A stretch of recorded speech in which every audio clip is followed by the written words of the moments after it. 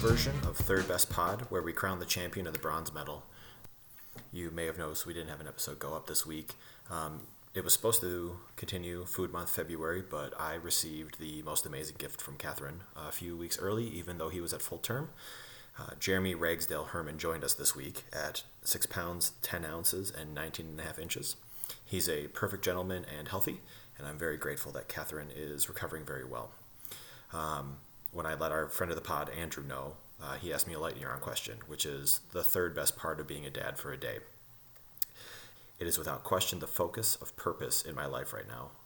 Previously, I liked accomplishing things for their own sake, or for my own satisfaction, or for the purpose of bettering my family or myself, which aren't bad things in and of themselves. I've always sought to do well for my family, for my friends and the business, but now I want to be more and to do more so that Bean can be more and do more as well. My number one was totally meeting the little dude and getting to hang out with him. He's been a nice sleeper. He's really sweet. He has beautiful eyes. I'm just wildly in love with him and forever changed. And number two was watching Catherine immediately flip the switch and become a mother. Not that I didn't already know this, but guys are soft as hell compared to what I saw this week. I'm in awe of watching Catherine push a kid out in 29 minutes. Kind of a unique episode here. I don't mean to make anything too emotional about it, just feeling a lot of things around it and wanted to give something for everybody to listen to this week. I had a really interesting experience when I was at the hospital where we were quarantined to the room, more or less. I was able to go wander around, and I went down to the cafeteria for lunch after he had been born, and the lady looked at me and said, "First time father, huh?"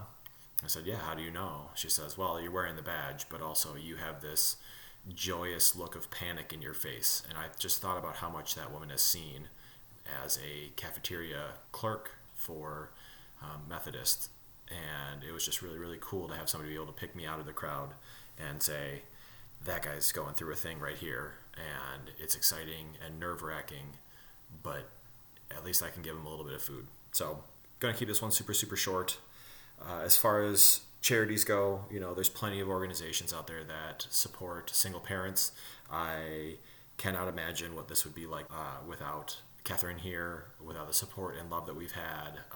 Our friends that helped take care of our pets during this time. The meal train that was started for us by another friend of the pod, John Quast.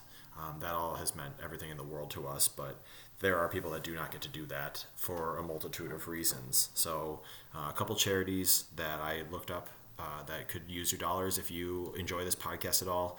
Maybe this one's a little too short to feel like you're getting your money's worth out of it, but Mercy Housing provides places for people to live while they are parents, and Feeding America, who also has the No Kid Hungry initiative. Food is important. We are in the middle of Food Month February, so we are very appreciative of the fact that we have access to food. Otherwise, there are local community action organizations that you can reach out to and supply with resources, money, or even just your time. The last one I have is, again, witnessing Catherine give birth and, immediately become that mother, and she's doing such an amazing job of that. If you can find it to do so, and it isn't emotionally abusive for you to do so, give your mom a call. Your parents, give them a call. Keep them updated on what's going on, because they went through a lot to have you there, and as long as it isn't emotionally abusive or unsafe for you to do so, I call my mom after all of this, just because I have a new perspective on it. If you don't have a good relationship with your parents, I'm sorry. I don't mean to make it a tough part of the conversation, but call somebody and let them know you love them. That's all I've got. It's going to be a real short one here. Thank you to Ben Granger for the theme song, and we'll be back next week with a normal, irreverent conversation about food that will wrap up Fast Food February. Have a good one, guys. Cheers.